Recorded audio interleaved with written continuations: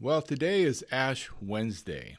It's a day within the church calendar, within global Christendom, which marks a 40-day period of fasting and self-denial and other religious practices, including removing some of the fine linen off of the altar in liturgical churches. Oftentimes, crosses will be covered in purple cloth to create kind of a somber time leading up to the Resurrection Sunday, which becomes, of course, a celebration of the resurrection of Jesus Christ. Now, there's a problem with this, and it's a burden for me. Many Christians throughout global Christianity today, many professing Christians, have already gone to a service. They've had their forehead marked with a ashen cross, and been told that from dust they came and from dust they shall return.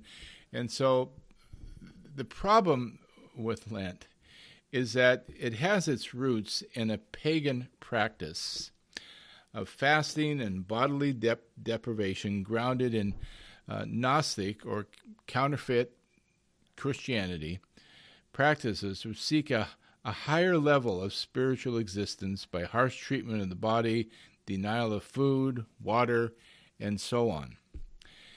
Now, there's an article out by Nicholas Rousseau, who's the assistant dean of the College of Arts and Letters at the University of Notre Dame. And in his article, he comments how the fact that Lent began really after the Council of Nicaea in 325 A.D. It was very likely a practice that was pretty scattered and practiced differently amongst different groups in different ways. It most likely originated with the heterodox, meaning the heretics or the counterfeit Christians, the Gnostics, those who denied the deity of Jesus and also practiced bodily and physical harsh treatment of the body to try to enhance their spirituality, to enhance their spiritual ascendancy. They denied the value of material things. They denied the material world, calling it all evil. Any goodness, there was no goodness in the material world. And everything else spiritual was all good. And so all these practices of fasting for 40 days prior to Easter was common among the heterodox, he says. But the Council of Nicaea, the Roman Church, had begun this practice of taking certain pagan practices, and they've done this throughout their history. The Roman Church has taken certain practices, and they come across them in different pagan lands, and then brought them into the church, baptized them, if you will, try to incorporate them and Christianize them. And then Constantine, the Roman emperor, was very big on confirmation. He wanted to conform everything into regular routine practice throughout the empire. And so began the practice of Lent. Now, it's hard to track when this began.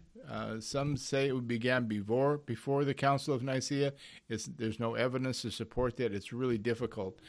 We do know this, that for the first 300 years of the church, there was no formal practice of Lent. And there's nothing referencing it within the Bible. That's the most important thing for you to understand. It's not an apostolic, it's not a biblical practice. So, it wasn't practiced before the Council of Nicaea in 325. The problem with Lent is that it points us back to ourself. It points us back to the religious impulse of the flesh and serves as a form of self-justification. When even the beginning of Lent on Ash Wednesday, you step into a place where you are demeaned. You are told you are dust and you're going to return to dust, and you're to assume some kind of false humility for the next 40 days by denying yourself of things like coffee or sweets or entertainment or different forms of pleasures that you might find ordinary and certainly acceptable throughout the rest of the year, but you're going to deny those to yourself now as a form of spiritual discipline. You can see where this goes. There's a problem with Lent. With Lent. Not Lent, but Lent. There's a problem with Lent as a practice. It's not a joke. It's not even worth joking about. It is not a benign practice or observance. A lot of people like to practice tolerance, and we are in an age of tolerance. We're in a post-modern era. We're in a time of pluralism within religion, where all religion and all religious practices are seen to have value, and we're not to criticize them.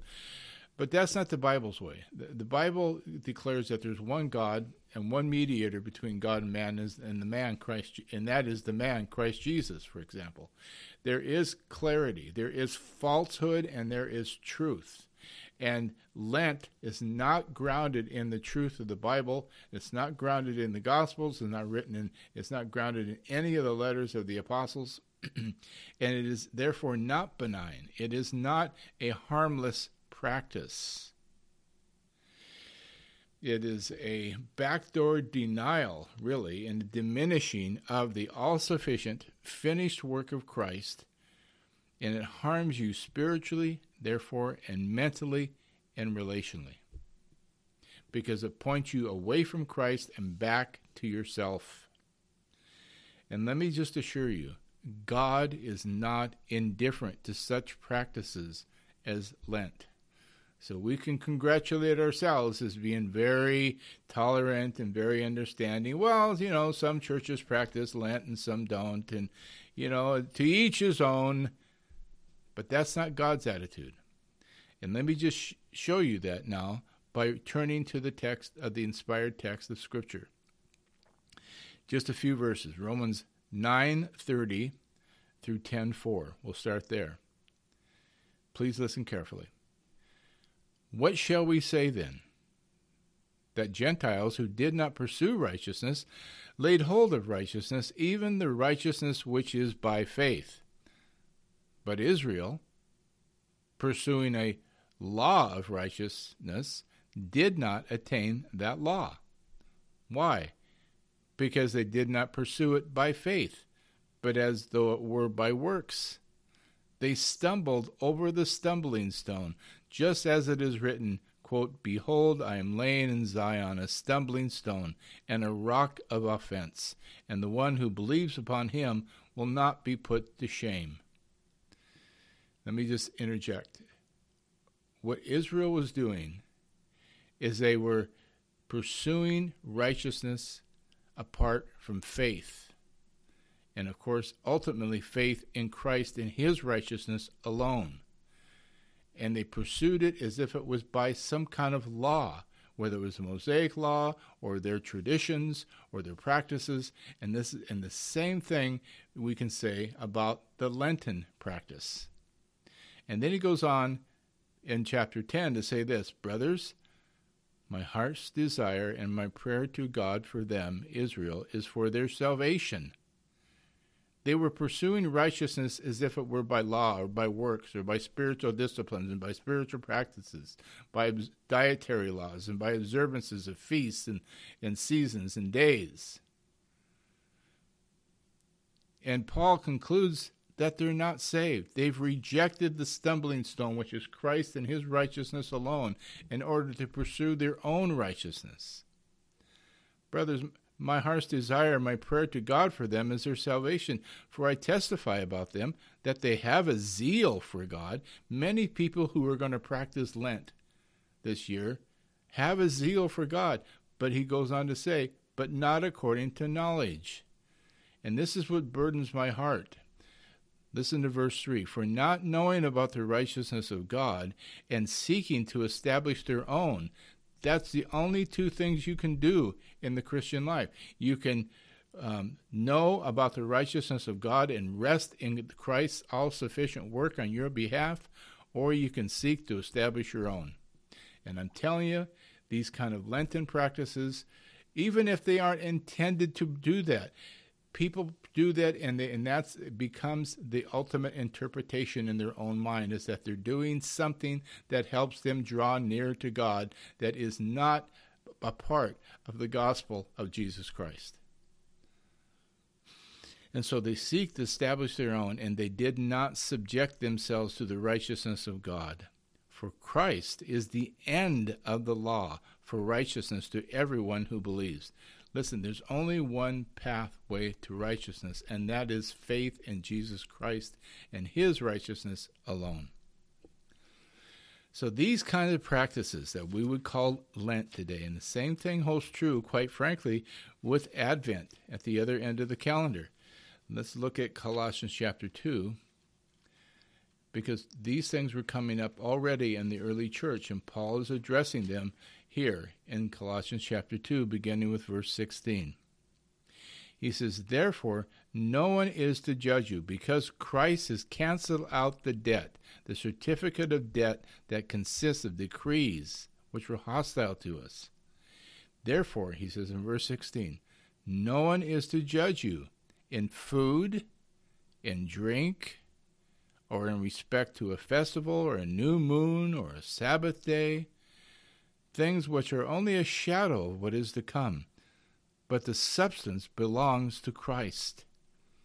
Let no one keep defrauding you of your prize by delighting in self-abasement." That's what Lent is all about. It's about self-deprivation and self-abasement, thinking that somehow you're attaining a higher degree of spirituality.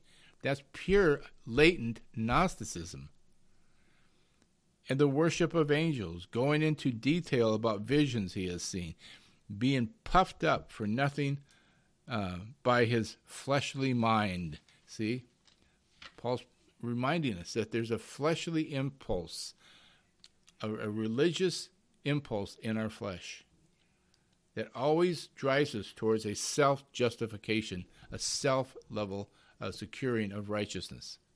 He goes on in verse 19 to say, "And not holding fast to the head, from whom the entire body, being supplied and held together by the joints and ligaments, grows with a growth that is from God." See, you have growth that is from God, and you have growth that is from the flesh. And the growth that is from the flesh is actually a dying. It is a digression. It is something that is moving you not into true growth, but into actually a death process. It's harmful. It's cancerous to authentic faith. So listen to verse 20 through 23 now in Colossians chapter 2. "If you have died with Christ to the elementary principles of the world, why, as if you were living in the world, do you submit yourself to decrees? Quote, do not handle, nor taste, nor touch." Lent. All over the world, well-intended, well-meaning, good, professing Christians are going to be refusing to handle certain things, taste certain things, touch certain things, eat certain things. Why are you doing that, Paul says? These things deal with, in verse 22, these things deal with everything destined to perish with use, which are in accordance with the commands and teachings of men. Let me just remind you, folks, God is not indifferent. We may think he is. It may seem like he is, but he's not. His word is clear. We don't need lightning bolts from heaven. We don't need thundering judgments from a mountain. His word is clear, and it's clear that he is not indifferent to these kinds of spiritual practices, like Lent. Let me go on. Verse 22, "which deal with everything destined to perish with use, which are in accordance with the commands and teachings of men, which are matters having, to be sure, as a message of wisdom in self-made religion and self-abasement and severe treatment of the body, but are of no value against fleshly indulgence." End quote. There's the biblical principle.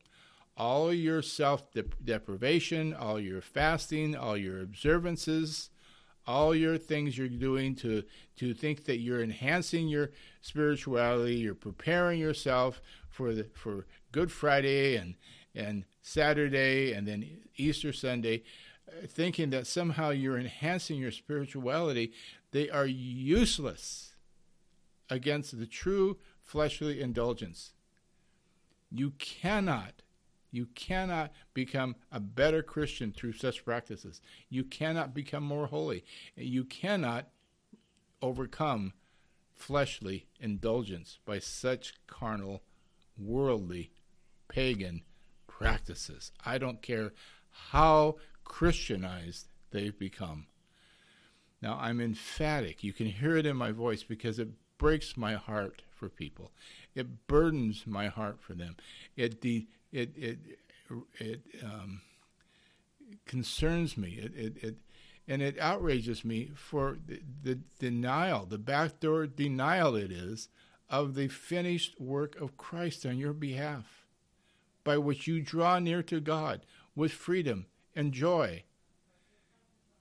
There is no need. Listen, I'll put it this way. If you understood the gospel in its fullness, if you understood the whole purpose of God that has been fulfilled in Christ, you wouldn't need Lent. You wouldn't want Lent.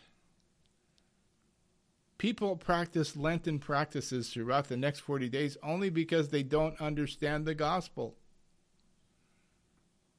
And that's what burdens my heart. These kinds of things stand in complete contrast to the glorious good news of the unique, exclusive, all-sufficient, and final atonement of Christ, whereby you have been sanctified. You are complete in Christ. So Paul tells these people who are given into such pagan practices and beginning already in the first century to baptize and try to Christianize them, Paul says in chapter 3, verse 1, "Therefore, if you have been raised up with Christ, keep seeking things above, where Christ is, seated at the right hand of God. Set your mind on the things above and not on things that are on earth. For you died, and your life has been hidden with Christ in God." Let me give you one more on this topic, and that is Galatians chapter 4. I hope you're hearing these verses, Romans 9:30 through 10:4, Colossians 2:16 through 3:4, and now Galatians 4:8 through 11. Listen closely, please. "However, at that time," he's speaking to Gentiles now who have been converted from paganism. He says, "However, at that time, when you did not know God, you were slaves to those which by nature are no gods." See, these things are enslaving. They don't free you. They don't make you more spiritual. In God's eyes, it's a joke. It's laughable. He who sits in the heavens looks at these things and laughs. They are absurd. They are an offense to him. Verse 9, "But now, having known God, or rather having been known by God," he says, How is it? Listen to the apostle's voice here. How is it that you turn back again to the weak and worthless elemental things to which you want to be enslaved all over again? You, listen closely, you observe days and months and seasons and years. I fear for you, he says. I fear for you. I fear for you. Paul's not going to commend this. He's not going to say, well, go ahead and practice it if you want. It really, we apostles, we can tolerate this. We understand that some Christians want to do these things and some Christians don't want to do these things. And by golly, it's just okay with me, because after all, we should all try to get along. No. He's saying you observe days and months and seasons and years as part of your spiritual life. I fear for you that perhaps I have labored over you for nothing. Folks, let me say it again. God is not indifferent to these things. Stay clear. Inform others. Warn others. Read these texts to them. Share with them. Pray about this with me. Please share my burden for these souls that are being just led down the primrose lane by the angel of light. I know I sound pretty radical. I know I sound pretty, whatever you want to call me, whatever you want to label me. I just beg you, call me whatever you want. Listen to the text, the scriptures, what I beg you. Now, let me close this brief exhortation with the text in Hebrews 10:14 to just point out to you why this is such a burden to me. Hebrews 10:14 through 25. Because this, what I'm about to read, is what Lent and practices like it, sacralism and sacramentalism, all these, sacerdotalism, all these things are designed just to distract you away from Christ and your true spiritual life in Him. Hebrews 10:14 says this, "For by one offering He has perfected for all time those who are being sanctified." Think of that. You are perfect before the Father because of the offering, the one singular, all-sufficient offering of Christ. In verse 15, "And the Holy Spirit also testifies to us. For after saying, quote, 'This is the covenant that I will make with them after those days, says the Lord, I will put my laws upon their hearts, and on their mind I will write them.'" He's referring to the new covenant there. He then says, and their sins and their lawless deeds I will remember no more. Now where there is forgiveness of these things, there is no longer any offering for sin. You will never be more accepted before the Father than you are at this very moment in His Son. Christ has accomplished everything that's necessary for you to enjoy full and permanent acceptance before the Father, so that you share in His Christ Spirit, the Spirit of the Son who cries, "Abba, Father."